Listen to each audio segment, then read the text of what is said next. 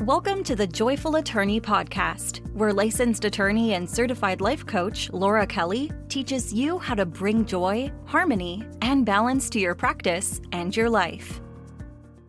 Hello, colleagues, whenever and wherever you are, welcome to the Joyful Attorney Podcast.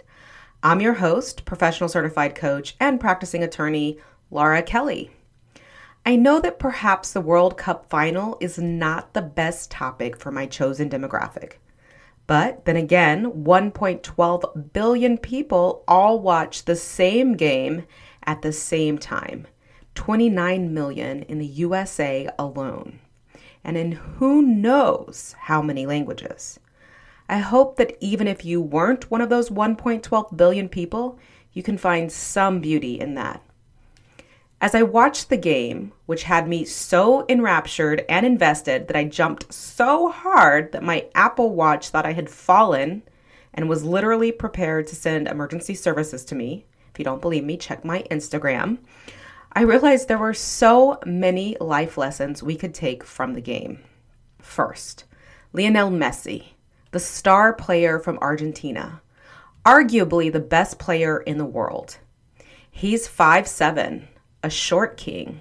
He came from humble beginnings, but at 13 was taken to Spain to start training on the Barcelona youth team. To me, that is such a beautiful star story. He didn't make any assumptions about his capabilities due to his stature. What makes him great? I couldn't possibly know. But what I absolutely do know is that he is laser focused and works harder than we could ever imagine. He was also one of the older players on the pitch last Sunday. This match was his fifth and final time to try to win the World Cup. That's a lot of suffering and failure to endure before succeeding, especially with the whole country's expectations on his back as well. Second, the next best player, arguably also the best player in the world, Kylian Mbappe, playing for France. He turned 24 today as I record this, and likely has at least another decade of continued improvement in the game. The possibilities for him as a player are endless. In fact, he has already gotten off to an amazing start, having won the World Cup at the age of 19, when Messi had to wait nearly 20 years to lift the trophy. What else? Well, Messi and Mbappe are teammates in the French league for PSG, or Paris Saint-Germain. And now that the finale is over, they both have to go back to work together. Soccer is a team sport, and anger and resentment damages the whole team. I imagine that these consummate professionals know how to put ego aside for the greater good. At least I hope so. And some other thoughts. It seemed to me that France and Mbappe didn't show up for the first 79 minutes of the game.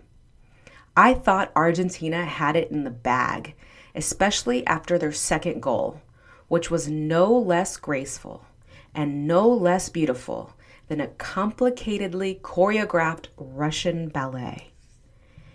And in a second, 10 minutes until what would have been the end of the game, everything turned around.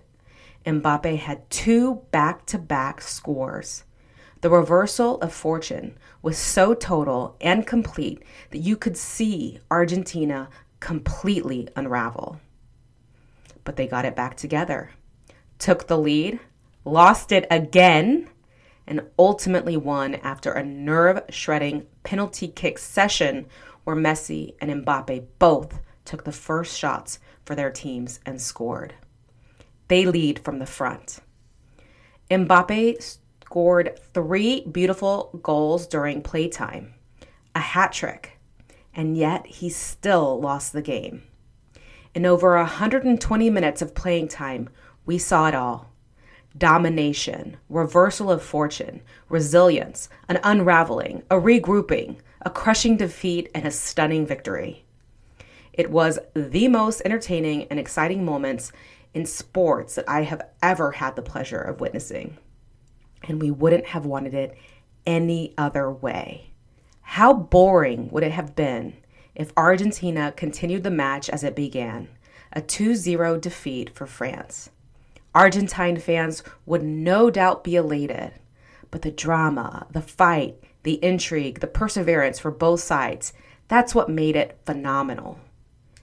And I guess what I'm struck by is that life can be like that too. If we can learn to ride our successes and failures with resilience and perseverance, with a wide-eyed intrigue and curiosity, rather than living in victimhood and self-defeat, we can enjoy a life well lived. Not perfect, not without reversals in fortune, not without pain and heartache, not without stunning successes and crushing defeats.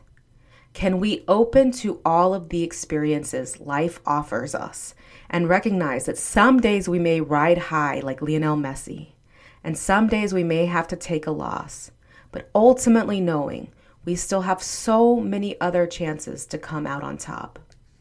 My friends, I hope you're having an amazing end of the year and holiday season. And if not, you're not alone, and you already know. It gets better. Reversals of fortune go both ways. Until next time, stay joyful. Learn more about how you can work with Laura Kelly by going to thejoyfulattorney.com.